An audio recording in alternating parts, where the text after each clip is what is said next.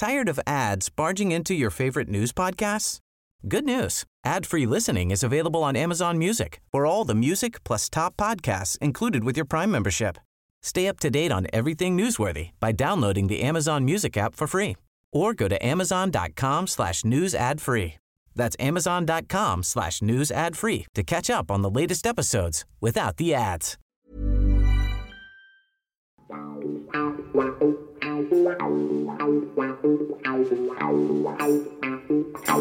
Good evening, Andy. How are you, mate? I'm very good, thank you very much. And yourself? I'm very well, thank you. Did you receive that short pass? I did, yes. Fantastic, and welcome all to part 3 of Book Corner with Andy from myfootballbooks.com and me, the Gabby Cabby, where we sit down with a glass of something. I've got a little glass of red wine. What's your tipple this evening? I've got a Diet Coke, would you believe? In sobriety, totally. Yes, I know. I'm not sure why I've ended up with this. I don't normally drink it, but I've ended up with a Diet Coke this evening. And we mull over a load of books that we've either been given, what Andy's been promoted through Facebook and Twitter and Instagram on his wonderful pages, My Football Books. And the current view, support your project. We give you a shout every week on our weekly podcast with the Idol of Hillsborough, Mr. Terry Curran, and you always give us your recommendations. Before we get into your recommendations this month, a little brief history about myfootballbooks.com, your newsletter, your subscriptions, how people can link up with you, your wonderful badges, your mugs, your merchandise, and your bookmarker is still on page 105. I was wrong last month of Grandad. What was football like in the 70s? And I want what you've been reading this month as well. So firstly, how can people connect with you, Andy? They can connect with me on the Twitter at My Football Books. I'm also on Facebook at My Football Books, and also have an account on Instagram as well. So, you can contact through there, but also through the website. So at www.myfootballbooks.com. So you can contact me through there, Gabby. And if people subscribe, go onto your website and subscribe. They have a monthly newsletter, which is absolutely fantastic. And I did interact with you yesterday, commending you on such a wonderful website, great presentation, and a great job that you do promoting the book. So what have you been reading this month? You know what I've been reading, absolutely zip. But I have done a number of podcasts and looking through YouTube and interacting with fans of Alan Hudson and Terry Curran, etc., etc. So what have you got your nose into this month, sir? Okay, well, this month I've been reading, and what I'm currently reading at the moment is something slightly different. It's Panini football stickers. I can't recall we mentioned it last month, but it's the official celebration and nostalgic journey through the world of Panini. So, and the sticker books, and you just open it. I'm looking at it now. It's just like it takes you back to all your memories of when you were a child, etc. And probably I'd get one now if I knew where you could buy them, really. But it's just a trip through history, and it's a fantastic read. And a couple of other books I've read this month is Be Good, Love Brian. A chap called Craig Broomfield has written a book about him and his brother that was taken under by Brian Clough many years back, of course, and a few others really. So it's been good. It's been a fantastic year for football books again, and I've got a few on the go at the moment, and I'll go into a bit more detail, Gabby. Superb. We're just going to go through your recommendations this month, what you've sent us. Bloody Southerners, the story of Brian Clough and Taylor's days at Brighton Hove Albion, the Brighton and Hove Albion Odyssey by Spencer. Is it Vignes or Vignes? I couldn't pronounce his name. I'll probably get it wrong as well, Gabby, but I think it's Vignes, I think. That's what I'm going for. So it's definitely Spencer. So, but I think Vignes is what I'll go for.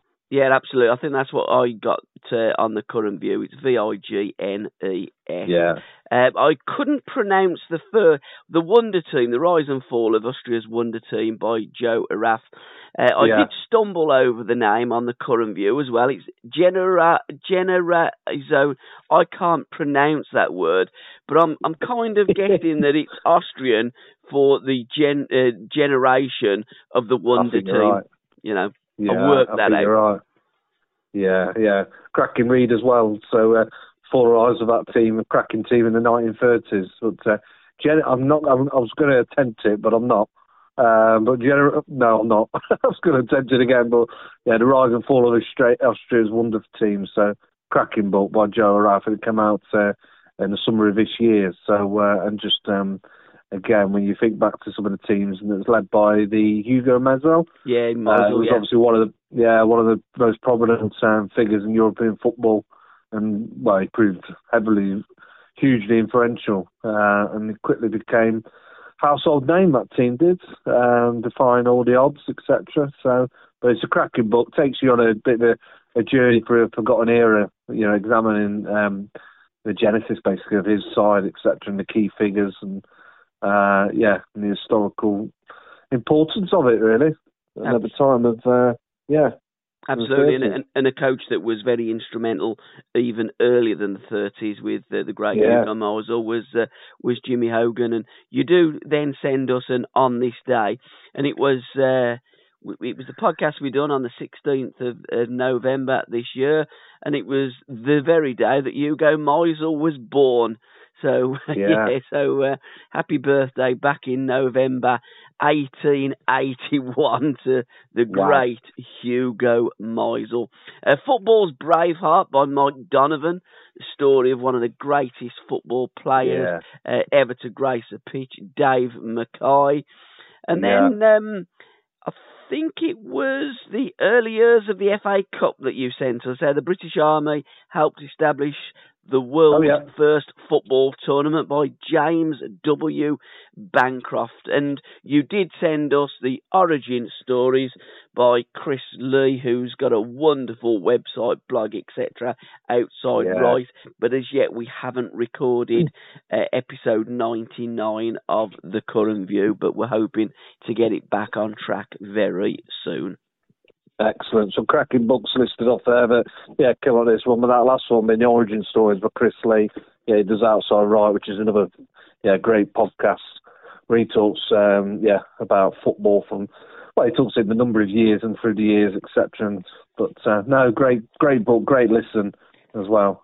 But the wonderful thing of all these books is the knowledge that these guys have got that have written these books. I mean, you read them, I look at the covers and I think they're very pretty. I have them in my collection. I'll give them a shout, retweet and share, etc., etc. But I just don't find the damn time to sit and read them. I wish that I could, but I don't. But I do have them for research purposes. And in terms of the origin story, I think the cover... so let's just start with this book. The cover is absolutely fantastic. It's an old leather football with literally the world on the football, isn't it? It's just genius, and I love the colours as well. Well, it's Pitch Publishing, and obviously they're graphic designers. You can see a number of books that have come out. They obviously know what they're doing. It's brilliant, isn't it? It's really does stand out, etc. I think Pitch Publishing have pulled it off again, really, haven't they? But it's it's a cracking read. And just going back to your book, I think I'll have to set you a task for next month, Gabby, to finish that book. So get off page 105. Because you've actually gone backwards. I thought you were on 111. I know. It was a mistake from me last week. Was it? I did. I looked at the page. I thought, well, I've got to look at my past. I thought, blimey, it's 106 here, not 111. So I thought, well, I'm sorry, I tell a lie, it's 105. I'm regressing as we talk. Oh, yeah. But yeah, I do. Yeah, but coming back to the origin stories, no, that's a cracking book, and you'll take your while, mate. This one's almost 400 pages, but it's brilliantly written as well. It takes you kind of, if you link it back to the cover, like you say, the picture of the world, and it takes you around the world. Starts off in England, because obviously that was where the football was founded in it can go back many, many years earlier than the 18th century kind of thing, but England, and then Scotland, Wales, etc., and how it went around the world from there to South America, etc., and its influence across the globe, really. But it's a brilliant book, and it's really easy to read as well, the way he takes it through, and he picks out all those pioneers, the names you've heard of, some you've not heard of, etc. But he's got a fountain of knowledge. It's incredible, and I know he's got another book on the way next year. So I don't know what it's about yet. I don't think he's announced it as of yet. So it'll be interesting to see what comes out of that. But I think it's classic in that the kind of books like this one, there's so much to learn about the beautiful game. But it gives it such more depth, let's say. Yeah, I call these people the educators. They do podcasts. Yeah. They write books. They have full-time jobs as well, some of them. And then you have people like me that do podcasts and are absolute muppetry. These guys have forgotten more than I'll ever know about the game. But you're right. You look through and there's some wonderful pictures. I do like looking at the pictures in books. I can get the pictures. Yeah. No problem, absolutely. And there's a wonderful picture here at the early photo of the Sheffield Football Club, founded in 1887. Well, they're still going now, aren't they? So that they would still be the oldest, but they're not a professional football club in the Football League. And a picture here of the Corinthian Casuals on the return to play the Corinthians Paulista in Sao Paulo in 2015, because there's a great little link up with the Corinthian Casuals and the Corinthians. A lovely picture of Queen's Park FC from 1880 to 1881. And I could go on. Oh, Bohemians. I didn't realise that they were Dublin's oldest football team. Early 90s, early 1900s. Go on, have a guess. Oh, I'm going to say 1906. 907. Oh, God, I'm out. 1905. So it goes, and it shows you pictures of lots of, as you say, football's pioneers and the earliest teams in the respective countries. So well done, Chris Lee. And check out at the Outside Right podcast. And while we're talking about podcasts and the Outside Right, got to give a mention to These Football Times, another of my educators. That gang of guys produce some fantastic podcasts and some fantastic books as well. They do. Gary Thacker, being one of them. So he's wrote a couple of fictional books as well as some cracking non-fiction books, including the likes of The Beautiful Bridesmaids, Dressed in Orange, about the Dutch team. So that's another cracking cover as well, kind of thing. So a photo of Johan Cruyff, etc. But you've also got Stuart Horsfield. I think he's working on a new book as well, I believe, for the next year. Again, I'm not sure what that's on, but his book that was one of our picks of last year, as 2020, is 1982 Brazil and the glorious failure. So it's one of those rare stories where the team that didn't win it was probably more famous than the team that did win it. It was Italy, of course, wasn't it, in 82, but everyone remembers the Brazil team of that World Cup. So I know, great These Football Times, great podcast and collection of writers there, definitely. Yeah, you're absolutely right, because people do mistakenly say that you never remember the runners-up. Well, I remember Hungary in 54. I mean, I remember, well, I don't remember them, but I've read about them because they fascinate me. I do remember the Dutch team in 74, and also the Dutch team in 78, and I remember the Brazilian team in 82. So pretty much in my informative years of watching World Cups, I remember the losers more than the winners because of what they gave the game. And I think that it's very easy to forget teams and players, even though they're winners, but they didn't entertain you. And I think that within the confines of those three, Hungary, Holland, and Belgium, they entertained and they left that indelible mark on our game. And there's some fantastic books that we can look at, we can read, we can share, and people can read how fantastic those people, players, and events were. There's actually a book on called The Jaws of Victory, Text from the Jaws of Victory. I'm not getting the full title quite right, but there's a book that came out last year which talks through all those clubs like you've listed there, that the nearly run teams, etc.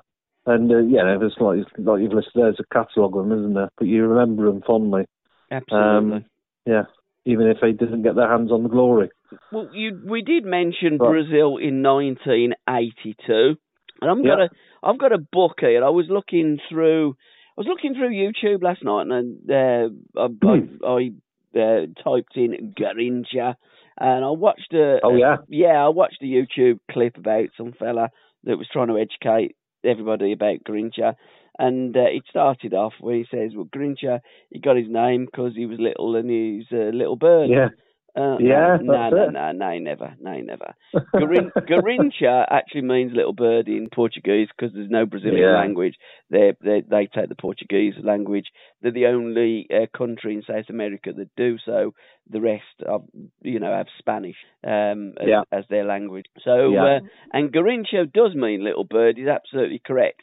But he was given that nickname because Garrincha liked to shoot little birds. Yes. They were wrens. Or a bird that was like a wren. It was a little bird that's in Brazil, and he used to like to go out with a rifle and shoot them, and that's how he got his name, Garrincha, little bird, by shooting wrens. He actually shot football players. I mean, not with a rifle, but he shot many down, and he particularly in the 1962 World Cup finals, and many Brazilians would argue that Garrincha was the greatest Brazilian ever. He was born with a spine injury, and that's why his one leg was longer than his other leg.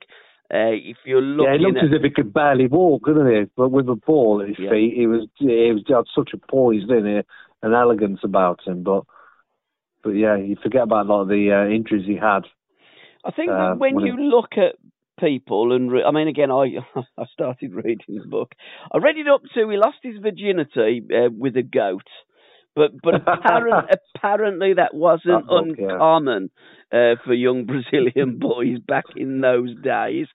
He was from his relatives were a tribe of Indians, and it's Roy, spelled R-U-Y, Castro, that wrote the book. And it was, as I was reading it, as I was understanding it, he was pretty much saying it's unbelievable, really, because the one tribe were cannibals. It's amazing that they never ate each other. And that, in South America in those days, that's what things were like. But it is a great read. I mean, he was an alcoholic. He died very young. I believe he literally fathered an unbelievable amount of children, and he was an absolute character. But as his teammate said on the documentary that I was watching of Garrincha, he wasn't the sharpest tool in the box. And when they absolutely smashed Russia and sent him home, he said, "Well, what are they doing going home? When's the second leg?" No.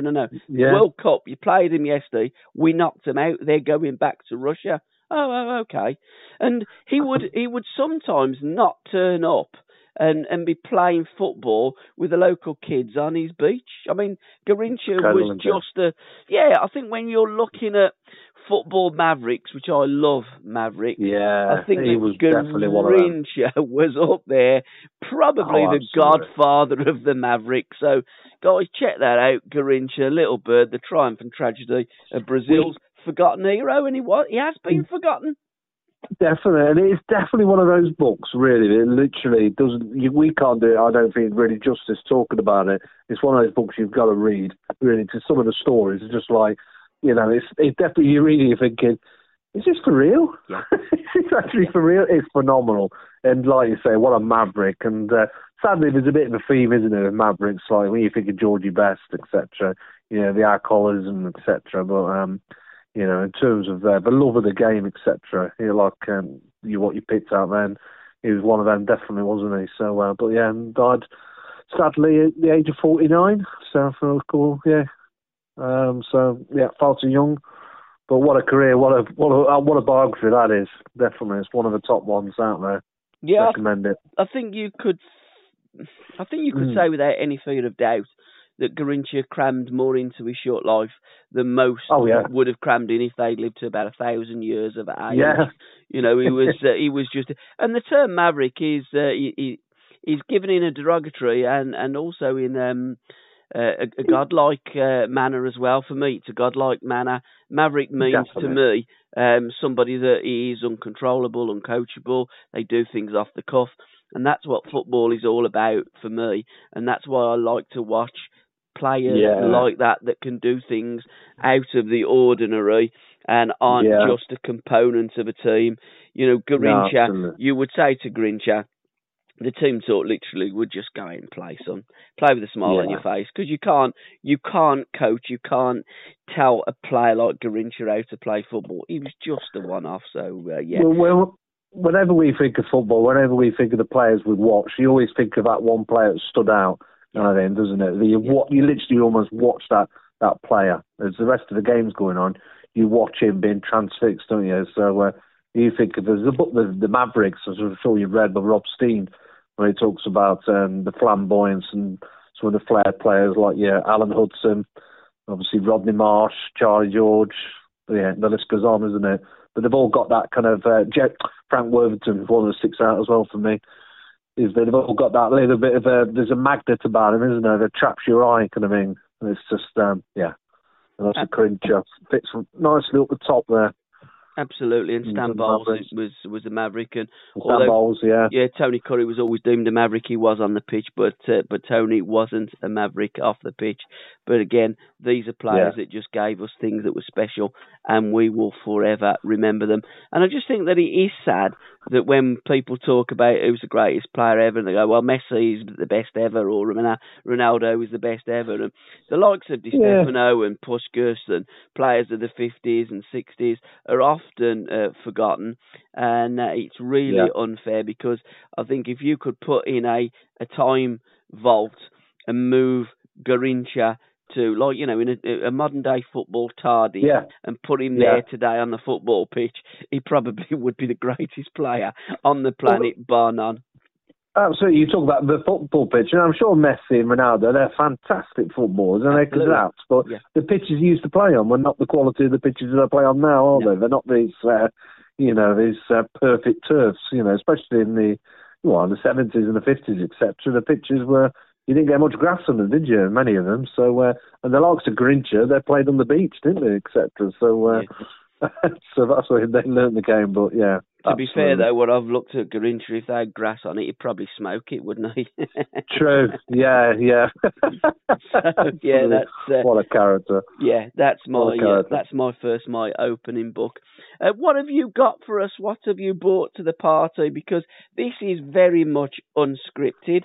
I don't even have any bullet points. I just bring a number of books that I have a look at. I want to talk about the Major League Soccer, the Cup final this Saturday. But what have you got for us, Andy? What's your first book? What have you sourced for us? Well, thank you for your comments about the newsletter. I send out monthly as well. I'll probably it's brilliant, mate. Thank you very much. So, obviously, if you just go onto the website and subscribe, there's no charge or anything like that. You literally just subscribe on there. I do it on the 1st of every month as well. So, but if I just mention on that, there was 3 of it I picked out for this month. First one being The Beautiful History. It's by guys called Martin Routledge and Elspeth Wills. And it's one of these. It's a picture book in many ways, so it's obviously got a lot of words in it as well. But I love the history as well, kind of thing. If it was a topic outside of football, I'd pick the history. I've always had a bit of an interest in that as well. So, but it's kind of links to both. and it talks about the football club badges that tell the story of Britain. And it's just really clever. The guys that do the two of them, they did another book a couple of years back called The Beautiful Badge, and it's just a stunning looking book. And this one is illustrated by a guy called Adam Forster, and it basically tells the story of Britain, but through club badges. It's a unique way he's done it, and he does it in particular order, right from the prehistory through to the Romans, the Normans, Tudor, etc. And he picks out how, like the emblems, so that what you get on like that's it, coat of arms. He links it back to where that came from, etc. So it's just fascinating. It's a brilliant idea, but it's a cracking history lesson as well. So it links all of them things as well. But beautiful, really well presented. Again, Pitch Publishing, but a really nice, well presented book as well. So that'll be my first one I'd pick out. And that came out, I'm sure, it was earlier this year. So, but it's like it says on the back, holds all the answers and links to football for your key dates of 1066, 1588. It's just unique, absolutely unique, and really clever, them duo. So that's one I'll pick out, Beautiful History. Another one I'd recommend is called 32 Programs by Dave Roberts. Now, sadly, I picked this one because sadly Dave Roberts, he passed away just a couple of weeks, less than 2 weeks ago. Yeah, so I wanted to pay homage to him. He's a wonderful football author. He wrote a number of books, not just on football, but there was one book he wrote that shot into fame almost. It was called The Bromley Boys. And it actually turned out to, you probably have. I think it was around about 2006 when he wrote it. And only a couple of years later, it was turned into a film. Feature film, and I think I'm trying to think who was in the film. It was Alan Davies and Martin McCutcheon from EastEnders. They were in it. So don't ask me, I don't even watch much TV. No, but no, it turned into a film, and it's about him when he was a child, when he grew up and supporting Bromley FC, etc. But a brilliant book, and he wrote a number of other books as well. And the one I'm picking out is 32 Programs, which is such a. It sounds, when you say it's a book about 32 programs, you're thinking, well, that can't be really the pull of a story. But it's brilliant. It's the way he does it, because basically he's relocated to America, to USA, and his wife informs him, Liz, that he's got a collection of over 1,000 programs, and he tells him you can't take all of them with you, and he's got to reduce it down to 32 programs, so he can fit it in this Tupperware box container and take it with him. And but it's the way he writes. He tells why he picked those 32 programs, and it's just a little bit about his life story, why, and the programs and what they mean and link to him, etc. And it's quite a romantic story as well. But it's an absolute brilliant read. 32 programs, and if you even if you look on Amazon, you see it's 5-star ratings, and there's got over 100 odd kind of recommendations. But brilliant book, brilliant author. My heart goes out to his wife, Liz, and his family. So such sad news when I heard he passed away a couple of weeks ago. So not that I knew him, but I interacted with him every now and again through Twitter as well. So big shame, but I suppose if you could take anything from it, his words will live on. So fantastic author, Dave Roberts. Well said, Andy. And the third one I'd recommend for this month is Daniel Gray. So Saturday, 3 p.m. it's called. Daniel Gray is a brilliant writer. It's these little books. When I say little, they're like handheld, but it's 50 stories basically, the delights of modern football. And it's and if I can explain it on the back, you've got a quote that says, "Gray writes like Lowry paints." Wow. Superb. He is. He's got an unbelievable way of words. Absolutely brilliant. It's the things that you know and you realise kind of thing, but you never kind of realise in a weird way. So he picks out the kind of delights of going to the game. So in this particular one, so he's done other books as well, but he says about when you see the ground from the train the first time, and he just writes how it makes you feel. And we've all got our own pre-match routines, that first day of the season. And another one he's got in here, and he talks about when you hear Jimmy Armfield's voice and how it makes you feel. So, and it's just little stories like that which makes you, do you know what I mean? It's just, it's about the little things that you love. The Jimmy Armfield, I'm just trying to get the quote actually.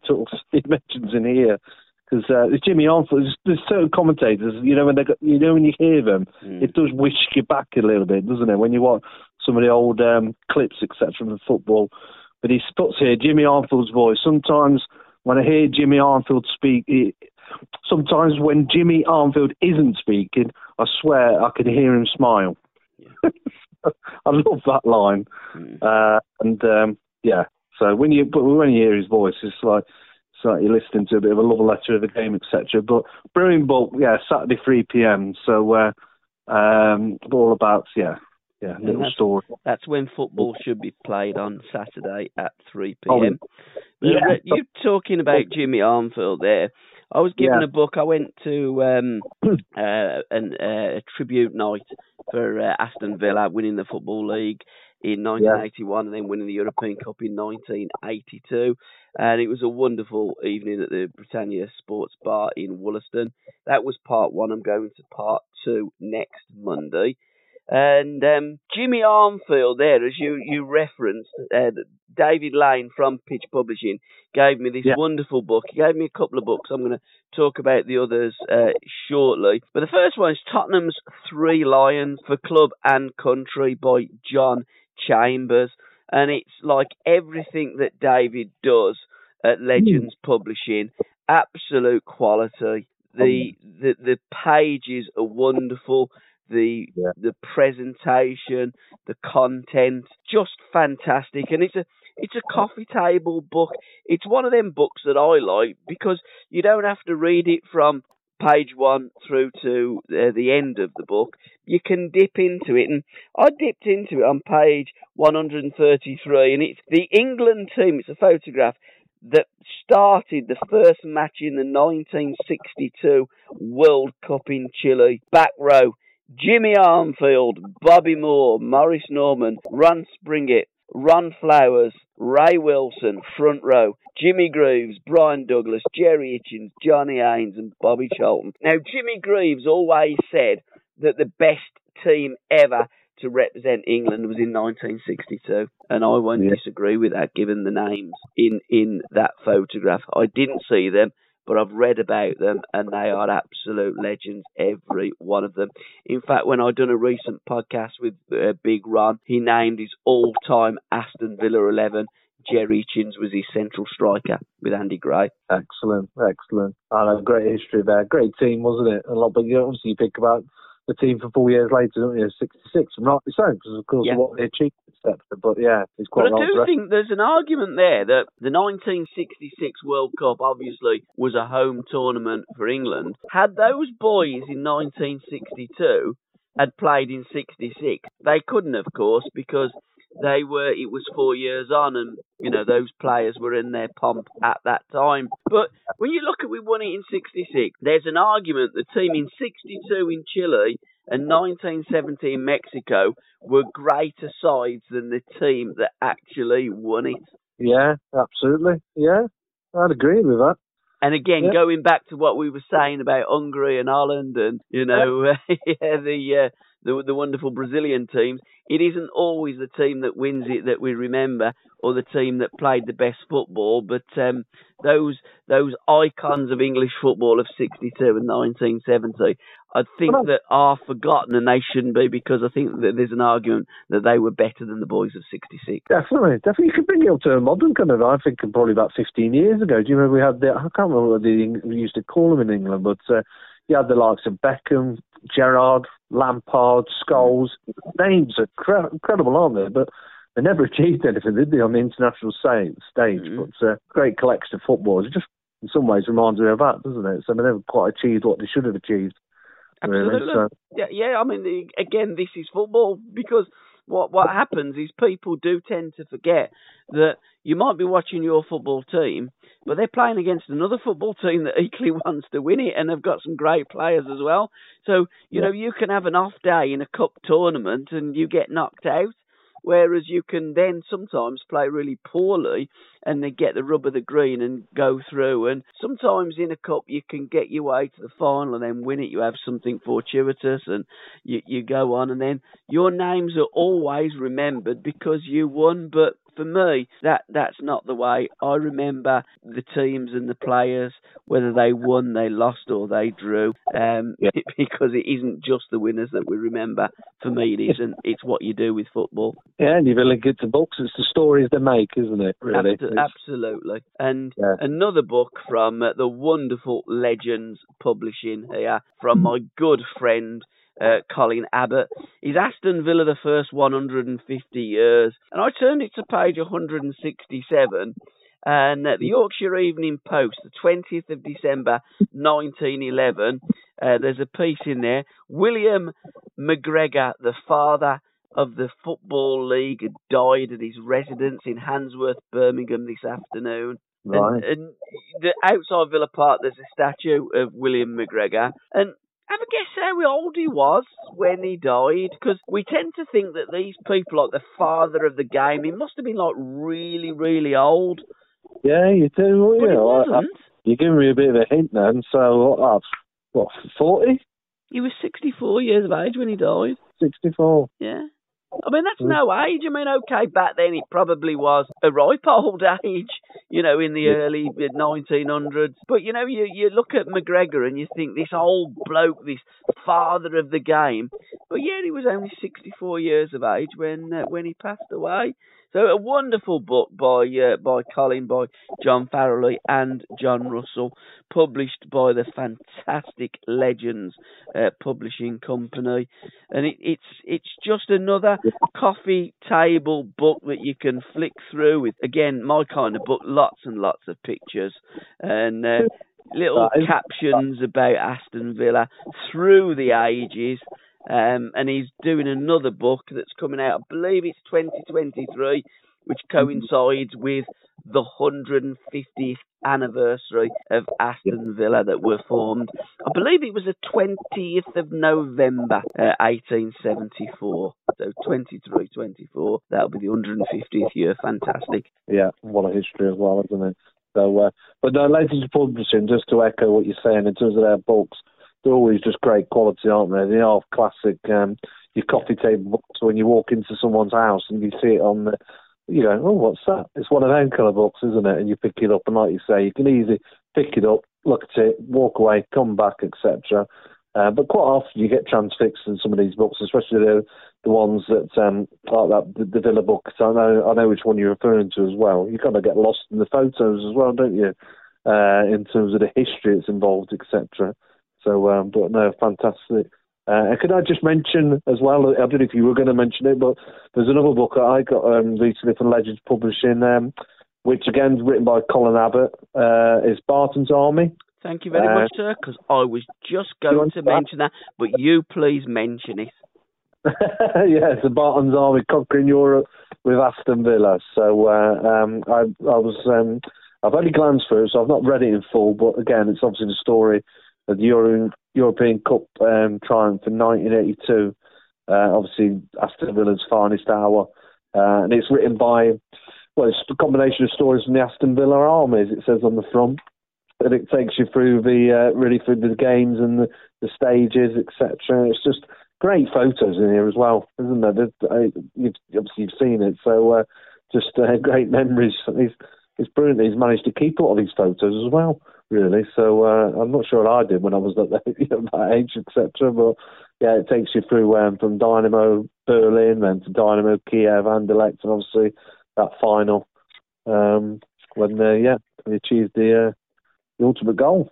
They certainly did, and I've done a couple of podcasts with the class of '81 and that team that won the league in '81, first Villa team for 71 years, when they took the title at Highbury. They then went on to win the European Cup, and what we also do tend to forget, they beat Barcelona 3-0 and took the Super Cup as well. So Villa took everything. Sadly for Villa, they did get beat against Penarol, so they didn't take the World Cup in club terms, if you like.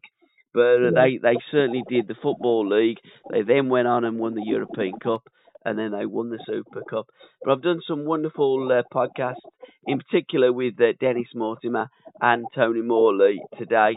And Dennis has taught me through all of the rounds of the European Cup. So if you go onto SRB Media, you can listen to Dennis relive those halcyon days of Aston Villa. And I think Colin has encapsulated it fantastic. And it's through the eyes, of the fans as well that were there through those times of winning the league and then going on and winning the European Cup. And it's their stories, and it's a fantastic book. And Colin was there that night, and I hadn't met Colin before. The first thing I do, I went and give him a cuddle, because he's a great lad. And there's another book that he wrote, the Big Aston Villa Book of the 70s, which leads me nicely into my Author of the Week feature, which is Mr. Roy Cavanagh, MBE, no other. He should be a Sir for what he's done, but he certainly is a member of the British Empire. And I caught up with Roy, and he told me all about the Manchester United Book of the 70s.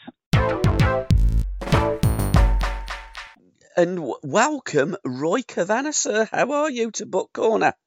I'm very good, and delighted to be here with you, Paul. It's really enjoyable. I enjoy the crack when I'm on here. You are my author of the month. We do this regular monthly podcast now with Andy from myfootballbooks.com, who promotes some wonderful football books. You have written so many fantastic football books about Manchester United. You've been so kind in sending me so many books. We've hooked up many times now doing podcasts. So we're going to be, for the first 10 minutes or so, just on Book Corner with Andy, passing ourselves back to Andy. Then we're going to be talking more in length about the Manchester United Book of the 70s. So first and foremostly, Legends Publishing, how can people purchase the book is the first question, because that's what we want it to do. Yeah. We want it to fly off the bookshelves, but Roy, we don't want it to fly too quickly off the bookshelves, because it could break your ankle or break your toe if it falls on you. 410 pages and 100 glossy coloured pictures, which for the 70s is remarkable, really, because obviously there's still a lot of black and white around at the beginning of the 70s. But yeah, it's available from legendspublishing.net. It is also on Amazon, so either way. But direct from the publisher at legendspublishing.net, or if you put the title of the book, Manchester United Book of the 70s, I'm sure you'll find it on Amazon as well. How long did it take you to put this book together? Because all of David Lane's books from Legends Publishing, they are not just books, they are works of art, they're coffee table books, but you do need reinforced glass on that coffee table because they are so heavy. They're just wonderful, aren't they? Yeah, he does tremendous publications, and he's meticulous with the coloured pictures, which is tremendous. It actually, I suppose, actual writing, probably 12 months, because I actually concentrated on that as opposed to other things, when I had spare time and weekends and whatever. But of course, you've then got the checking, which can take as long as the writing, especially when you've got statistics and things such as that. One thing I learned very, very early in writing books, Paul, was once it's published, it invariably goes on the bookshelf, because if you open it and there is spelt wrong, as was spelt wrong, which is a bad word for me. I must admit, my wife helps me out greatly with that. Is it H-A-S or A-S, that one? It's just have a phobia about it. And then if you read something and it's Y-O instead of Y-O-U for you, there's nothing you can do with it then. It's there. So I'll just tell you a very quick little thing which changed it. One of my early books with Fred Eyre, who we spoke about before, I don't want to, in a way, he was a journeyman football because he played for 26 clubs. But he was a decent player, Fred, and he's got a great talent as after dinner speaker, and his writing is funny. He's got a quick wit, and we wrote this book together, and it was called What a Game. And in it, one of the things early doors that I didn't check as much as I should have done was pictures, because you've got the picture, and then you've just got a small caption underneath, haven't you? Yeah. Paul passes to Roy, bang, whatever. And this picture said one of the City, when they won the league in '68, they won at Newcastle 4-3 on the last day. And I'm sure it says something like, Summerby scoring the fourth goal. And all that there is on the picture is the net and the ball going in the net. So, that after that, I'm thinking better check picture captions after this. Yeah, they can catch you out at times, but it was still Summerby scoring the goal that hit the back of the net. It's a little bit like Puskas' goal in 1954 in Bern. There was no evidence of him actually kicking it, but then when they picked the ball out the net, yes, we're back on. We're back on filming now. Yeah, but yeah, absolutely. Because you do a lot of Man City referencing as well in your books, because you're a football fan of Manchester United, you're a Salford lad, and you're a big cricket fan as well. I do want to talk about the one game there involving City and Manchester United.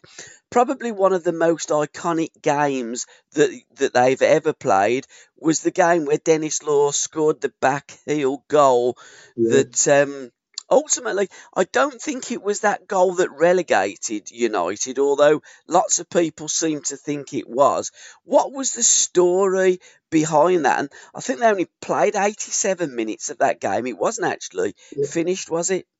No, you see, if we could have had the extra 3 minutes and 1-2-1 and might have stopped up, that wouldn't actually have been correct. But funnily enough, it was a club after your own heart. It was your own Birmingham City. Yeah.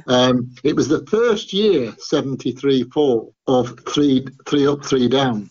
And United, Southampton and Norwich went down. But Birmingham, they had 2 great wins. They won the last 2 games comfortably. So consequently, if United had a beat City, and I think Stoke on the last one, they still would have gone down. But why spoil a good story? I actually was at the game, and I was right behind the goal. We used to be the old scoreboard end at United. When in the days when it was open, you'd have a big open Stretford end, which was like the old 10, and you had a big open end where there was just a scoreboard. And then, various cantilevers came round and covering came round. And the scoreboard end became what's known as K-stand. And in front of it was a standing paddock, and behind it was a cantilever stand. And I had a league, what was called a league match ticket book in those days, from when that opened in 72. So by this one, that was the second, third season. And I was halfway back, right behind the penalty spot, with a lovely elevated view. So I was right behind the goal. And of course, Dennis just instinctively does what he did when he got in the 6-yard box. He put the ball in the net. Yeah. And I'm 99% certain of this. He actually turned round. The City players came to celebrate. But, he just walked off. And he walked, because the tunnel in those days at Old Trafford was on the centre line. And he just walked and went up the tunnel. And I'm pretty sure that was the last ball he kicked for City. And in fact, it may well have been the last ball he kicked in Football League games, because he went to the 74 World Cup with Scotland, I'm sure of that. Yeah, he did.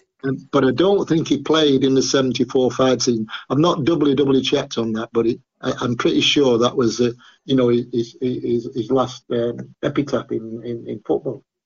And when he walked down that tunnel, do you know where he went? Yeah, I do actually. He went into the United dressing room. He did, yeah, absolutely. And then the United players were trooped in after him. They didn't say, "What the effing hell are you doing in here?" type of thing. And they just sat down, knackered around him. It's a cracking story, that, isn't it? Absolutely. He was in tears, wasn't he, Dennis? Yeah, Jim McCalliard told me. He said, we walked in after the game. Yeah, because Jim played in that game. He said there was Dennis in the corner in tears. Yeah. I went round, consoled him and that, and when Tommy come in, because we thought it was going to go a bit balmy, because like with Tommy, did he sell him to City or did he give him a free? It was a free, wasn't it?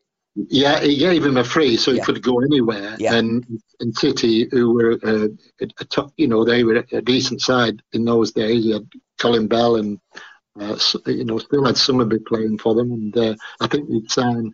Oh no, they hadn't signed. They might have signed Dennis Stewart. I can't remember, but and Joe Corrigan was there, and Tommy Booth. They were a decent side. Yeah. But Tommy Dock quite disgracefully, really, let Dennis go on a free transfer. Now he did have a lot of injuries towards the end of his career and everything. But I don't think it was just the fact he gave him a free transfer. I think it was the communication of him giving him a free transfer which was in doubt.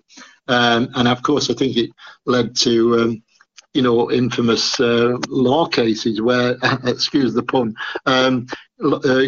cases where Tommy Dock, Willie Morgan, he accused him of lying and things such as that. And I think the Dock was found guilty, actually. But that is part of the book. If you want, I can tell you that part as well, because it's very interesting that the 73-4 season when they actually did get relegated. That at the start of that season, in writing it, it was one of the most. I don't like using the word depressing, but it was one of the most awkward and no way enjoyable writing about United. I mean, you can write about United and Birmingham or whoever you want, and they win and lose. But this, with the passage of time and remembering each game, you looked at it and you thought, hang on a minute, we're starting the 73-4 season. Bobby Charlton's retired. Yep. Dennis has been let go disgracefully. Georgie was on walkabout. Yeah. We let Tony Dunn, who was a really top bloke, a top bloke, but a fantastic fullback. We let him go on a free transfer to Bolton, where he actually played another 5 seasons with Bolton. And then Cardinalson, Martin Buchan, who had the privilege of meeting again last week, to give him his copies because he wrote the foreword. They moved Martin Buchan, who was as good at number 6 as any in the country, and arguably around, they moved him to number 3, to left back. And, young Jerry Daly was given his debut, he was only 18. Brian Greenoff was only 19. Sammy Mack was 19, 20, something like that. And, you're looking at it and you're thinking, bloody hell, no wonder we're going to go down here. And actually, we just mentioned the man. We signed Jimmy McCallio from the Wolves around the February, March. And, for that last 2 months, March and April, we played some really good stuff. And those were the best results we had. And Jimmy made a heck of a difference. We're gonna pass back over now to Andy. You and I are going to continue. But just before we do pass back to Andy, December the 22nd, 1973, Stoke City and Manchester United were level on points. Stoke went on when Alan Hudson turned up at the Victoria Ground in January 74 and got to Europe. And sadly for Manchester United, they got relegated. But at Christmas, who was top goal scorer for Manchester United? It's quite incredible, isn't it? It's Alex Stepney. Was it Alex Stepney? Yeah, Alex Stepney, yeah. Penalty. Yeah, absolutely, yeah.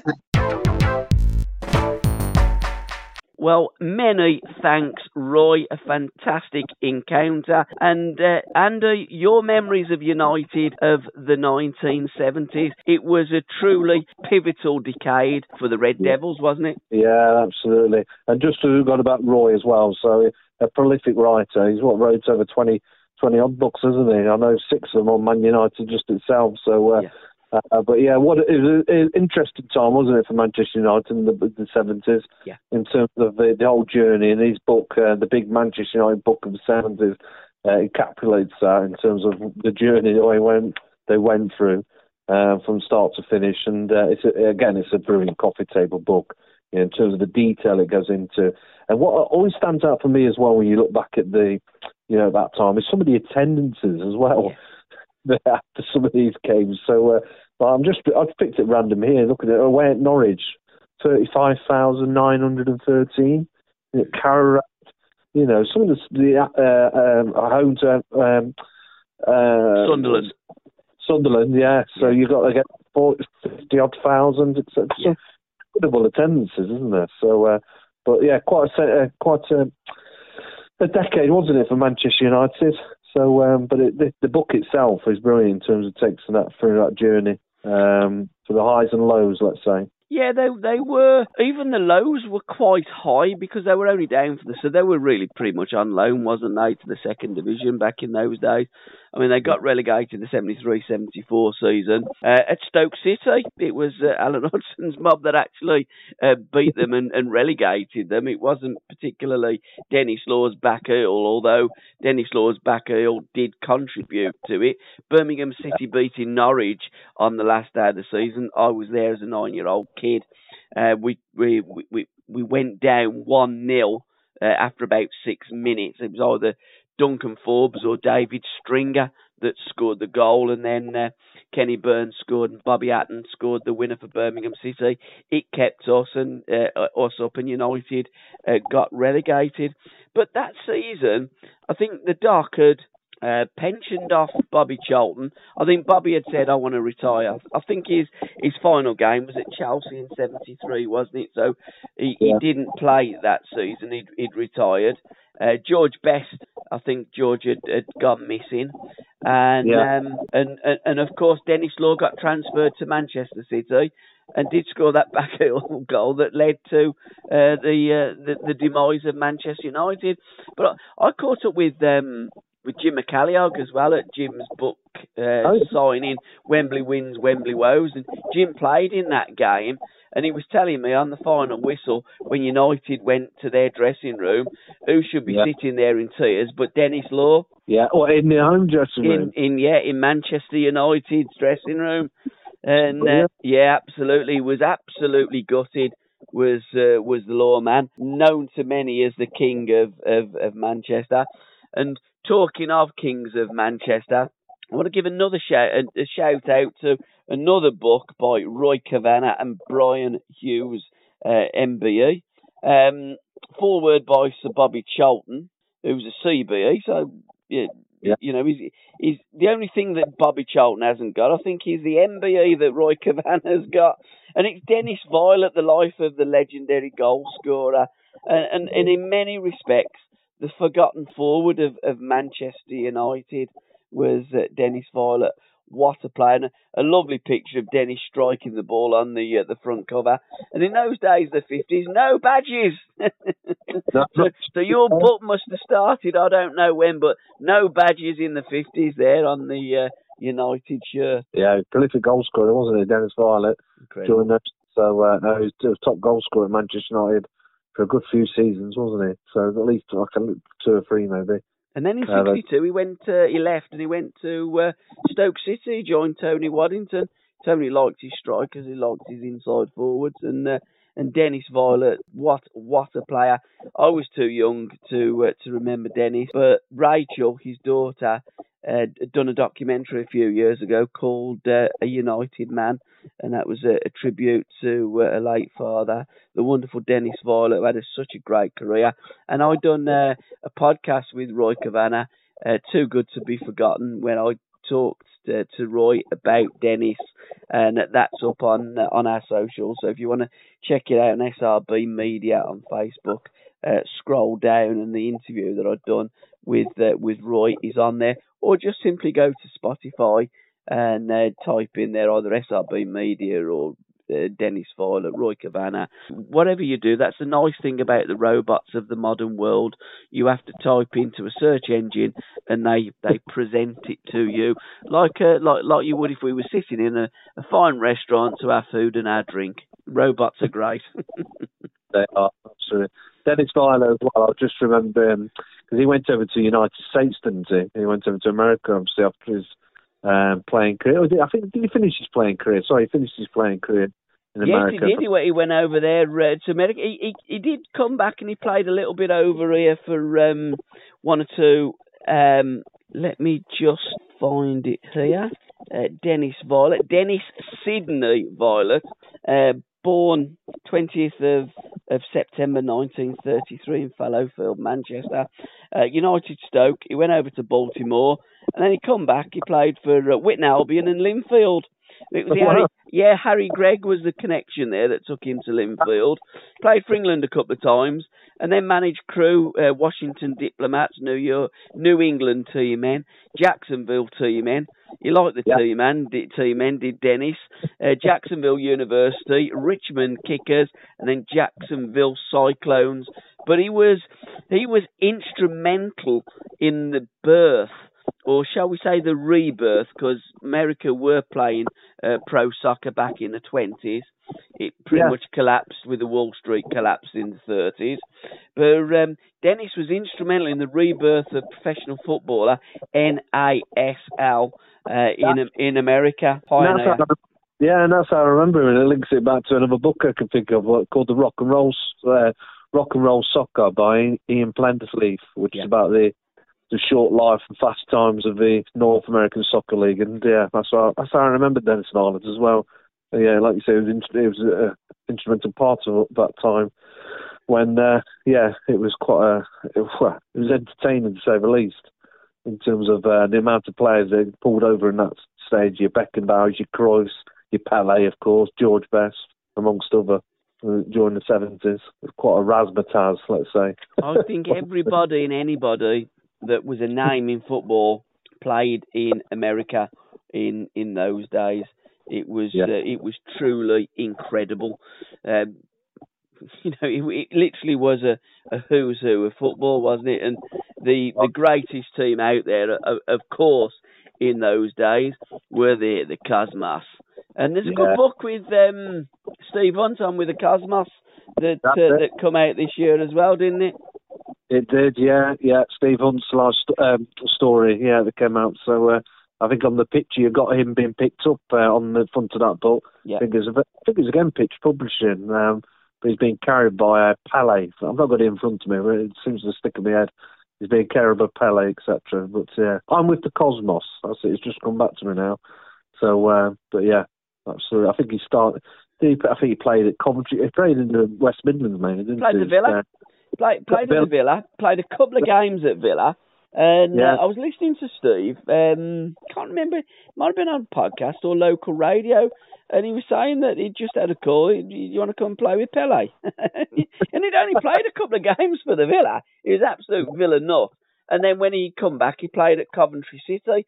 And they had a good team at Coventry. Had Steve Hunt, Andy Blair, Gary Thompson. I remember, and in fact, Gary Thompson.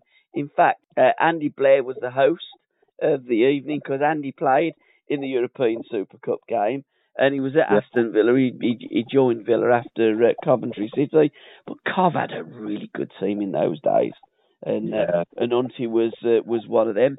But it leads us nicely to on Saturday, the December the 11th at 3:00 Eastern Time. Portland Timbers take on New York City at Providence Park in the MLS Cup final. And I've got 3 books here by my good friend Adrian Webster, who was captain of Seattle Sounders in 1977 when they played soccer ball. Because in the NASL it was soccer ball. It wasn't the MLS Cup. It was very similar format, but it was soccer ball. And Seattle Sounders played the New York Cosmos. And everything that you want to know about that wonderful game, the players, how the season went, the playoffs, etc., etc. Lovely picture here of Adrian's ring as well, and Pelé, and he's called the Ghost because he actually marked Pelé out of the game. He played against Pelé a couple of times. Eternal Blue, Forever Green, The Sounders in the 70s by Adrian Webster, and his book from 1968 to 2019, Circle of Life by Adrian Webster. And I was fortunate enough to cut a podcast with Aid about his career, and it's a fantastic listen. Again, it's on Spotify or it's on SRB Media. What a great lad Aidwa started his career off there at Colchester. In fact, he was there. He didn't play that game. He'd moved to another club at the time, playing non-league football. When Colchester beat the great Leeds United in 1971. All right, yeah, excellent. Did he play? He played. Adrian Webster played alongside Pele, George Best. Did it? Was that the Seattle Sounders? He played against absolutely everybody. I did in the 70s, as did Huddy. I mean, Huddy, by the time Huddy had got over there, Pele had retired. And some of the other players didn't return, because what a lot of them did, they went over in the close season. We had a lot of English players, didn't we, that played in the close season when our season finished. They went over to America and played over there. Yeah, it's absolutely incredible now. It doesn't really happen now, does it? So no, it doesn't. No, it's quite. I don't know why it's like that now, because back in those days, America was the place that the players would go. I mean, to be honest, I think they earned decent money as well out there in America. And Johan Cruyff, I think Johan Cruyff had retired from football and come out of retirement and played out there in America. I think he joined the Aztecs at first, Johan did. Memory serves me right. But I think he lost a lot of money and he couldn't believe how much money they were offering him. So, yeah, of course I'm going to come out of retirement. There's a few things you wouldn't do, and some of them offer you a wad of money, you would do, wouldn't you? Well, so, of course you would. You can't blame him at all. So, he was at the Aztecs, Los Angeles Aztecs. He was there for a while. And then they also went to Washington Diplomats. So I've got his book here, his autobiography, In My Turn, so that's I know. But yeah, after that, he went back, actually. He did go back. He played for back at Ajax, and then he went to Feyenoord. He played there for a season. There's a great book isn't that Fierce Genius? That's it. Andy Bolan. Yeah, that talks about Johan's last year playing football, because he played against Tottenham as well, didn't he? His last game in England was at Villa Park in 1978, but then when he'd retired, he actually come out of retirement, played in America, and then come back, didn't he? He was playing at Ajax, and for whatever reason, I think he was about 36, Ajax didn't want Johan Cruyff, so he said, all right, if you don't want me, I'm going to go and sign for Feyenoord. Yeah, that's what he moved down. That went down well, I bet, in Amsterdam. You can imagine, can't you? Absolutely. There's a bit of a robbery over there, as well as many parts. Just a slight one, yeah. Yeah, the big cities like that. But that book, the My Turn, the autobiography, who's it with? Someone De Goot. The what, sorry? Say it again, sorry? Who's the fella that he wrote it with? As a famous Dutch journalist, De Goot or something, wasn't it? My Turn. Yeah, it is. Jack De Groot. Jack De Groot, that's it. Yeah, Jack De Groot. I know Alan Hudson's read that book twice. Has he really? Oh, absolutely. Oh, yeah, absolutely. Uddy. Now, if we were doing my football books and it was you and Alan Hudson, Uddy could tell you all about football books, because Uddy is a great reader of football books. He reads everything. And Johan Cruyff was the greatest player that he ever played against. In fact, in 1970, they went to Amsterdam. He discovered Heineken and Johan Cruyff. Unfortunately, they had a little bit too much Heineken before they played Ajax, because Chelsea didn't realise how good Ajax were at the time, because we didn't have the media, we didn't have the TV, etc. that we have today. And when he looked up and he seen this lad with the number 14 shirt, what he says to me, he says, Paul, I thought he was one of the substitutes until he started playing football. And Uddy played against Johan 3 times, and I said to him, I said, did you ever ask him why he wore the number 14 shirt? Because I didn't know at the time. And Uddy said, Paul, I never got close enough to ask him that. What a genius. And Uddy said to me, you had to be on the pitch to understand and appreciate how great a player Johan Cruyff was. Yeah, and he was confident in his own ability. I think we read his autobiography as well. So it's a really good book. It sometimes comes across as, but I think that's just his character. Sometimes comes across a little bit arrogant. Not aloof. It's not, arrogant. That's it. But it's not. It's not in a necessarily a bad way, is it? Arrogance. It's a confidence, isn't it, etc. I think it gets misconstrued, and I think highly confident does sometimes come across as arrogance. And I don't think Johan was. I mean, he just tells the truth. I mean, if Johan Cruyff said, "I'm the best player in the world," who are we to argue? Because he was. It's a bit like that with Pele. Because I remember I've read a couple of reviews where people wrote about Maita and Johan Cruyff. It's similar to Pele, actually, about his autobiography, that they say they come across a bit arrogant. But really, I think actually, if you watch a documentary, there was one recently on Netflix of Pele kind of thing, and he's self-deprecating. He walked in the room, and all his old teammates are there. He goes, "The best man's here." He walked in. It's like that, but it's tongue in cheek. It's tongue in cheek, but everyone's sitting there going, "Well, he is, though, isn't he?" Exactly. Yeah, you're not going to argue. It gets me when people say that. I mean, who was more confident than the great Muhammad Ali? I mean, he told everybody for an age that he was the greatest, and you couldn't argue with it. So if you can actually back it up, it's when you've got some kind of no-mark that kind of tries to tell people that he's the greatest footballer when clearly he isn't. But when Johan Cruyff or Pele come out with, I'm the greatest, well, they are. But Muhammad Ali used to do that.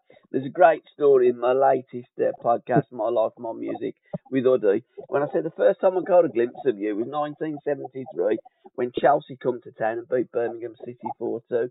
He says a great story about that, Paul. He thought it was Frazier, but it wasn't. I looked it up today. He said the day before, as he said to me, "How would you fancy a drink? We're going to go out." And they went out and watched Ali and Ken Norton. It was when Ken Norton beat Muhammad Ali. He said the next day they come and destroy Birmingham City. I said, "What is it with you, Woody? Every time you come to Birmingham and I watched you as a kid, you'd had an absolute skinful the night before. You played a blind and you absolutely smashed us." Excellent. Players with natural ability, they can do it, can't they?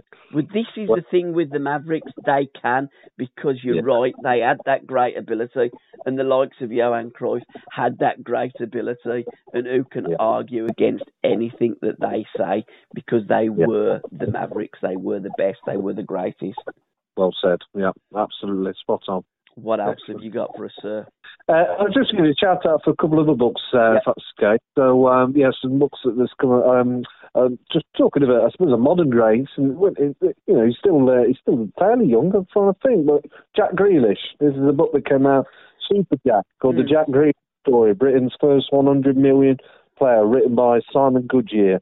He's wrote a number of books. He blocked me. He blocked me on Facebook. Right. So I haven't read it. I must admit, I haven't got around to reading it yet. But so it's about Jack Grealish, and I think. Do you know? I did forget he started his long career at Notts County. Yeah, he did score a great goal for Notts County, his first goal. Yeah, I just don't see. You assume you think of his Villa days, don't you? Of course. He played Gaelic football when he was a kid as well. What? Sorry. Played Gaelic football when he was a kid. Did he? Huh? Yeah. That's how he got all his strength and stuff and what have you, Jack. In fact, I'm almost certain, because there weren't many Gaelic football pitches in Birmingham, but where my nan used to live, bless her, down Glebe Farm Road, she died when I was about 7 or 8. But I remember going down there and me being a mad football fan, always a mad football fan. I remember looking at these the one day and going, what are these doing, playing this funny ball and doing what they're doing? And I was told it was like Gaelic football, and it always stuck in my head, down Glebe Farm Road in Birmingham, Glebe Farm. Yeah, and I think that's where Jack started plying his trade as a kid. And then he went to Villa about 12, I think, something like that. Well, I'm sure his book could tell me more, so I'll give that a shout out. So, other books, another one for Legends Publishing, actually, to give a shout out. It's called No, Nay, Never, and it's about the rivalry between Blackburn Rovers and Burnley. Yeah. So, and I've seen it a couple of times, and there's lots of football rivalries. We've touched on obviously in Amsterdam, etc. But the Lancashire derby, it's heated, to say the least. It is quite brutal, that derby is. I don't think a lot of people, if you're from that region, you understand it. But if you're not from that region, you kind of don't. But it is quite a brutal derby, isn't it? It is, exactly. And it's, again, a beautiful book, same Legends Publishing. You just know you're guaranteed to get a good-looking book. This one's a right brick of a book as well. And it's a mixture of also great pictures. About 500 pages. But the rivalry between Blackburn Rovers and Burnley is amongst the fiercest of football. And it just talks about football on the cobbled streets of Victoria and East Lancashire, and how it's intense, often brutal. The contest where it literally the win is all important. And I think we all know that as football fans. When you think of your rival, that game, it's like the fixture list when it comes out at the start of the season, isn't it? You look for that game when you're going to play your rivals, the home and away, who you're going to play at Christmas, who you got on New Year, etc. But it stands out, doesn't it? But no, it's a cracking book. And I don't think it's just for Blackburn and Burnley fans. If you're a football fan, I think it's just gives you, again, another aspect in terms of how important it is to them. So shout out for that book. I look forward to reading that. Just before you move on to your next book, I've got to say, I mean, Blackburn Rovers, what a team they were in the early days, and back in the 60s, what a team Burnley Football Club were as well, wasn't they? Two great traditional football clubs in East Lancashire. Well, it's a hotbed of football, wasn't it? If you go to even North End, obviously go even further back, won't you? So, Invincibles. Absolutely, cracking book there as well. The Invincibles, but no, cracking. There's a number of teams all around that area, isn't there? So, and obviously to Manchester, etc., and further afield. But no, great clubs, proud fan base. So.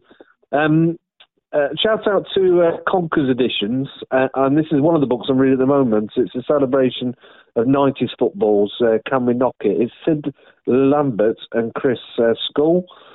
Sid Lambert is very well known on Twitter. He's got his handle is the Funny Old Game. So he's got thousands of and the Conkers Editions, who are the publishers. They're linked to the Got Not Got Lost World books, which there's many of them, but this particular book, Can We Not Knock It? It's all about the 90s, and it's just a brilliant book in terms of some of the stories. It really is, and some of the pictures as well. Can We Not Knock It? I think that's in reference to Graham Taylor when he was in England. Do I not like that? Do I not like that? That's not like that. Carlton! Brilliant documentary. Where's Carlton?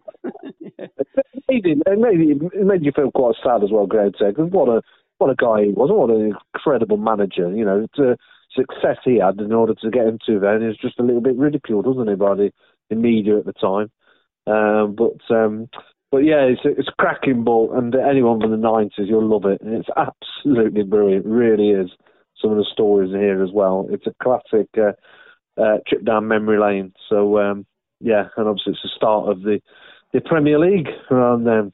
Never knew it would get to quite the beast it is nowadays, of course. But, and a couple of other shout-outs from Conquer Editions as well. There's Flat Caps and Tangerine Scarves. It's the biography of Blackpool Football Club. Again, it's a lovely story. It's, again, lovely presented book, sorry.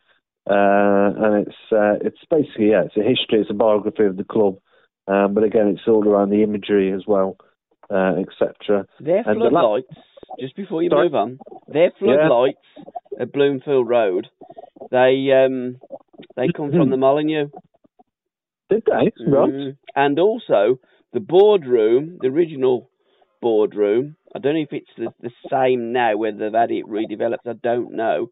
But was built from wood from one of Lord Nelson's flagships.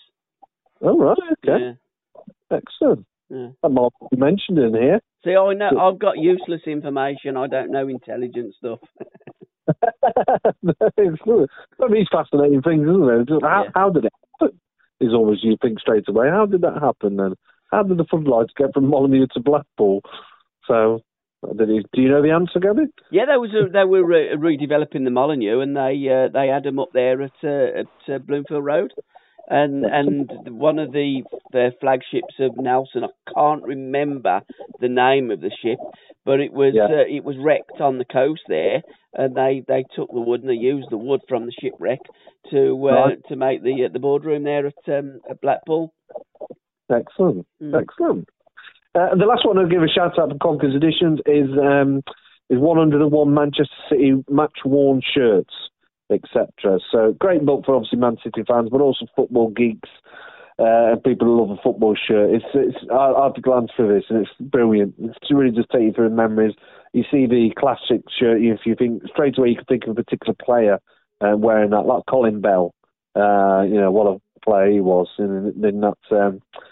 In the blue of Manchester City, etc. But it's just a great, collection of shirts for the years and how it's changed from. I think you were saying earlier, you didn't have a badge on them once they did you. Now you got a badge. Now you got the advertising, etc.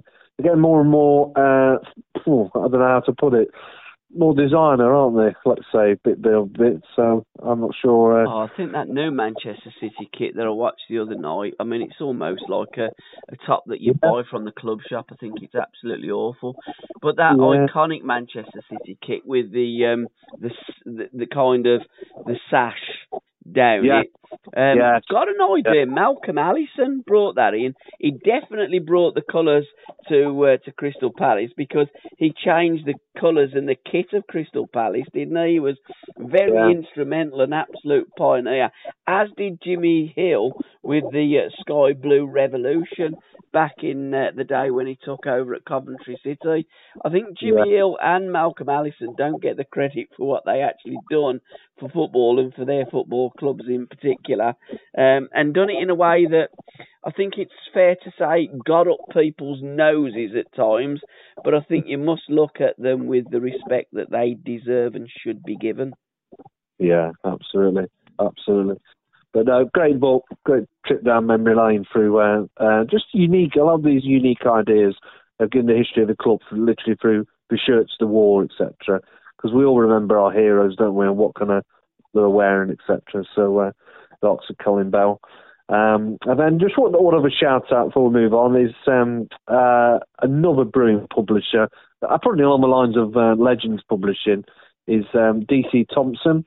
They're based up in Scotland, and I've got a couple of their books here, and they are right up there in my favourite books, really are, because these are coffee table books. So they're called, it's a series of books called Lifting Over the Turnstiles, Gabby. Yeah, I've seen them. I've seen you promoting them, yeah. There's 3 books, isn't there? Yeah, volumes 1, 2, and 3, and I've got 2 and 3 here, and it's volume 2. It's got a foreword from Craig Brown. Craig Brown, so the old Scotland manager. But the images in there, so it's twofold. It goes over both pages, the whole pitch. The one I'm looking at here, but it's just a brilliant picture book in terms of going through the history, etc. And it's both a glimpse in terms of inside the ground, outside the ground, and some of the images are just crazy. The front cover of volume 3, I'm looking at it now, you've literally got the people dragging people up from the turnstiles, pulling them up over the wall to get into the ground, etc. It's fair to say health and safety is not high priority, let's say, in this picture. And what is even better in the picture, if you look closely, if anyone's looking at it, there's a policeman at the front who's literally looking the other way. He's thinking, I'm not getting involved. So what's he going to do? I'm looking at Grandad What Was Football Like in the 70s, the book. With the TV and the glasses and the coffee cup and the book on the table. And I'm looking at the spine cup there at Hillsborough because it's Sheffield Wednesday versus Santos when Pelly comes to town. And if you look at that spine cup there, and I've said to TC before, one of the greatest ends in football, and it's almost like a Where's Wally picture. There are so many, there's thousands. I don't think anybody in Sheffield went to work or school that day. It's quite incredible. And if you've got a policeman there, what the hell's that policeman going to do? Yeah, absolutely. Yeah, and I'll just add on that though, is the picture here I'm looking at is Hampden Park. You know, the place is incredible. And it actually has got here, Hampden Park in 1960, before the floodlights were erected. It had, at its peak in 1937, which is staggering, its capacity, or could you have a guess? 149,000. How many? 149,000. No, it was 183,388. So that's not far off. Almost 250,000 people. 70,000 short, but it's just been phenomenal. And then when you see the actual light, similar to that from the cover at Hillsborough, kind of, they're just how did but yeah, I read it out again, 183,388. I'm almost certain, Andy, when Eintracht Frankfurt played Real Madrid, would it be the 1961 final at Hampden Park? Yes. I'm sure there was 149,000 there that day. That's why I said 149. Yeah, but they used to cram them in there at the Hampden Park. They did, and it's just great pictures. You got one of them where there's literally a couple of kids that have climbed up this bit. It's not like a pylon, let's say, and they're literally hanging in the top areas, going, "Help, safety!" The mothers or the fathers will be looking up, thinking, "What on earth are they doing?" But mothers and fathers were probably there doing the bleeding same in them days. Yeah. Do you know what? Just thinking 149,000. I think was it Celtic against Leeds as well, if I remember. Probably was, yeah. Another game. I mean, I was at Hampden Park, if I remember. Yeah. Was that? No, but of course that would have been at Celtic, wouldn't it? So, but again, they had huge crowds there, didn't they? Scottish football back in them days, the attendances that they had were quite phenomenal. It was always, I'm sure, even up to the 70s, you know, when it was 100,000 at Wembley, it was 120 at Hampden. Yeah. You know, I'm sure because they used to play the cup final on the same day, didn't they? So at half time they'd go over to like the Scottish Cup final, the end of it, and they'd show you all the goals from the Scottish Cup final. And I'm sure there was always more in Scotland than what there was in England. And of course, when the Jocks used to come down, they'd take over Wembley as well. I remember as a young kid watching a game and saying to me, "Dad, where's this, Dad? Hampden or Wembley?" It's at Wembley, son. Blimey, there's a lot of Scots there. Travelling numbers, don't they? Oh, don't they just love the football? Football, isn't it? It's football in Scotland, not football. Football. That's it, absolutely. But hopefully that's done it justice in terms of these books, though. Volumes 2 and 3, Lifting Over Turnstiles. The pictures are just incredible. And when you see that volume of people, it's staggering. So you think of those ones up front. How did they get to the toilet? So there you go. Didn't. We know. We don't. It's not quite like new ground now, is it? I mean, if you actually went, if you said to your mate there at the middle of the goals, "I'm going to the toilet," it'd take you a week to get there. You just literally open it and just do it as you're standing. That's it. You have to. You can't move. Yeah, absolutely. So what's Father Christmas bringing you, mate? Have you got a list of books that you want Santa to bring down your chimney? There's always going to be a couple more. Yeah, I've picked out, and there's a number of books that's coming out in the new year as well. I suppose if I just give it a mention towards the ones that's coming in the new year. Absolutely. Coming in 2002. There is if I talk about the ones probably the early part of next year, you got in January, February, March. There's a book coming out called Eddie Hapgood. Yep. I think I mentioned it on one of your... Yep, we have. Terry, haven't you? So, and again, someone that's not familiar to me. Wasn't he born in Swindon, if memory serves me right, without going through my notes? Or Bristol? Yes. So I swear he was a West Country lad, wasn't he? And was an icon in the 30s of both Arsenal and England, Eddie Hapgood. I've got no idea. Is it one of his relatives, daughter or something, granddaughter, that's wrote the book? Yeah, that's it. Lynn Hapgood. Yeah, his daughter. I mean, yeah. That's it. So, he was young unknown in Bristol, became Arsenal and a national hero in the 1930s. So It just sounds a fascinating book. So it sounds a fascinating guy in terms of his history, except as well. So, so that's one of the books that's coming out in the new year. Looking forward to. There's a couple of books that's going to be coming out in the new year as well about the FA Cup, because it's obviously been the 150th anniversary. Yep. So there's a book on the official history of the FA Cup, and there's one from Pitch Publishing that's coming out as well, which is more of pictorial imagery around the FA Cup. And one other shout out is only because I know the area fairly well. It's called Foss against Loughs, which is Leicestershire's forgotten football rivalry. Right. And with Leicester Foss against Loughs, etc. So it sounds an intriguing kind of book. But yeah, it's going back to I'm sure it's referring back to the Victorian days. I just love a rivalry from back then. So a bit of potted history in terms of the area. So, but apparently they used to get crowds of 10,000 plus. So, but the Loughs now, they're Loughborough FC. I think they're now playing Leicestershire Senior League. Right. So yeah, they've and look at Leicester. They've gone to see now. Premier League, established Premier League club, you could say now. Just shows you, doesn't it, how the one fall and the other one progress. Absolutely, yeah. Quite incredible. There was a book that he was promoting recently, Bristol City player.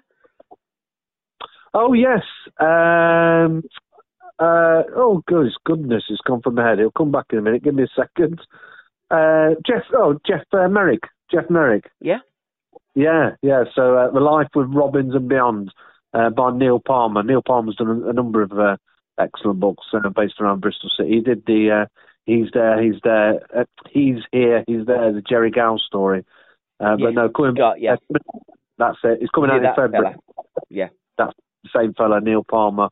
So yeah, is, as it says here, one of the most anticipated books on a player to ever pull on the red shirt of Bristol City. So I'm not too familiar with that lad, Merrick, are you?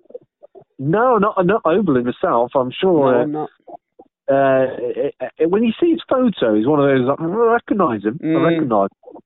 He was seen as one of the country's top defenders, but his life and career was thrown into turmoil. So it sounds an interesting story because, he and 7 other players were asked to rip up their contracts. Yeah, Chrissy Garland was one of them. I thought it was round that time.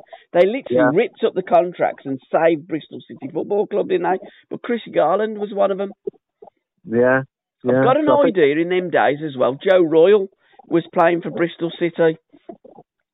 Yeah, you might be right. Yeah, it's on there. But again, really interesting stories. So, but there's many others that's coming out next year. If you go further into the year as well, there's Jonathan Wilson, one of the great writers, has got a book that's coming out next year. I think it's towards the autumn time, where it's called Two Brothers, and it's a dual biography of both Jack and Bobby Charlton. Okay.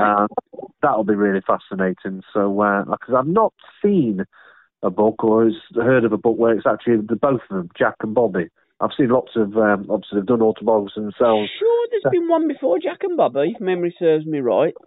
Yeah, do you know, the part that it doesn't spring to my head, so I'm probably not doing it justice, but yeah, so that'll be an interesting book that's coming out next year. So it looks like it's going to be another busy year of football books, certainly. And one other I'll give you a shout out is called High Noon, and it's about the Falklands, the Hand of God, and the Goal of a Century, and it's by a guy called Michael Gibbons. He's a great author. He's been involved in a number of books, and it's the story of the famous World Cup quarter-final in '86 between England and Argentina, in that very colourful and glorious-looking Azteca Stadium in Mexico City. So, and it's all about the tense political situation occurring so many years after the Falklands and what have you. And then obviously Diego Maradona just took over, didn't he? In one way or another. But, in terms of incredible moments, and another moment where it's incredible for different reasons, isn't it? The Hand of God moment. So yeah, it was. I mean, that was England's first game against Argentina since the Falklands War, and Argentina, I don't think we're ever going to lose that game. I think that they, well, again, when countries go to war, I think it's a sad indictment of humanity. And Argentina, to this day, I believe, I'd done an interview with Blind Dave Healy many years ago. He's an absolute legend of these areas, and he's run many marathons, etc. I mean, he's blind. Always makes me laugh that the lad that he runs with, I couldn't tell you who it is, but we all do know of Blind Dave Healy, and he's on TalkSport quite a lot. And he was doing I think 7 marathons in 7 different continents or something ridiculous. Dave was, and I'd phoned him up, and he said, "Oh, Gab, how you doing? Where are you, Dave?" He said, "I'm on the top of my shed on the roof, just putting the felt on." I'm like, "You can't see, you're blind. This fella is incredible." But they got wind, because he was doing these marathons, and they got wind that he was flying into Argentina airspace, and I can't remember the exact details, but the Argentinians made him land, I'm sure I'm correct in saying, made him land on the Falklands. Right. And it was a political potato that they were playing with, because at that time, and this was quite recently, Argentina couldn't visit the Falklands. There was no commercial flights from Argentina to the Falklands, so they could visit the graves of the war dead. And they kind of used that as kind of leverage to see if they would be able to do that, because, again, it's like British territory, isn't it? Although the Falklands, apparently nobody actually owned it. Nobody actually wanted it back in the olden days. Yeah, but the British type of claimed it, and then when they invaded, it all kicked off. But I think that game then was the first one, and I think that really the Argentinians' backs were up, and I don't think they were ever going to lose that game. And I think when Maradona punched it in, it was almost for the Argentinian nation, and as he perceived it, it was the hand of God goal. But the other goal was incredible. Steve, I just still got his shirt, by the way, hasn't he? Oh, yeah, absolutely. Well, not just there's a few of them, isn't there? Peter Reid, etc. And he took on into him. It was a magical moment, wasn't it? So again, Diego Maradona is just an incredible player. Very moments like that, especially when it's against your team, where you know you're witnessing something. You're like, that's incredible. Yeah. You put your hands together.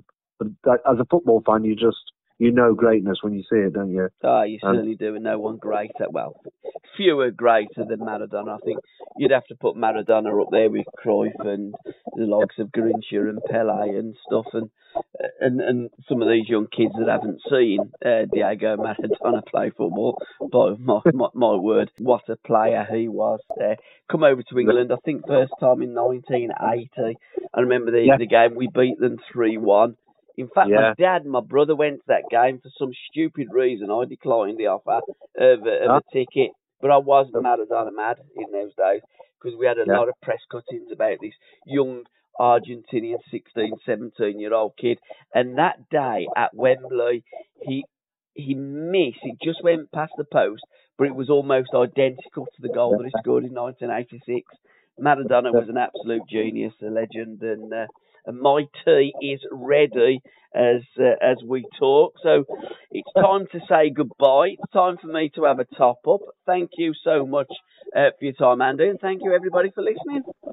Excellent, and Merry Christmas to you all. I hope Santa brings you the football books that you're after, and we'll see you in the new year. Well, the one thing's for certain, Andy, if Father Christmas brings me the football books that I wish, I certainly won't be reading them in 2022, because I'll still be on page 106 of Grandad, What Was Football Like in the 70s. Excellent. Next year, that's one of your New Year, what do they call it? Yeah, resolutions. Resolutions, that's it, to finish a book. Yeah. Good luck with that. Excellent, thanks. Cheers, Andy. Merry Christmas, mate. And we will reconvene early January to see what you've read over the festive season and what else is coming out. And guys, please keep checking out Andy's sites on Facebook, on Twitter, on Instagram, MyFootballBooks, or look onto his website, myfootballbooks.com, subscribe and get this wonderful newsletter, and get buying the football books written by some of the wonderful historians and authors that we've got promoting and writing about the wonderful, beautiful game, which is association football. Excellent. Cheers, Merry mate. Christmas. Bye-bye. Cheers, mate. Ta-ra a bit. Bye-bye. Ta-ra. Bye.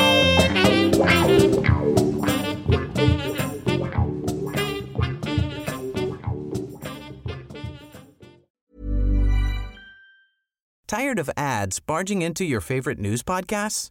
Good news. Ad-free listening is available on Amazon Music for all the music plus top podcasts included with your Prime membership. Stay up to date on everything newsworthy by downloading the Amazon Music app for free or go to amazon.com/news ad free. That's amazon.com/news ad free to catch up on the latest episodes without the ads.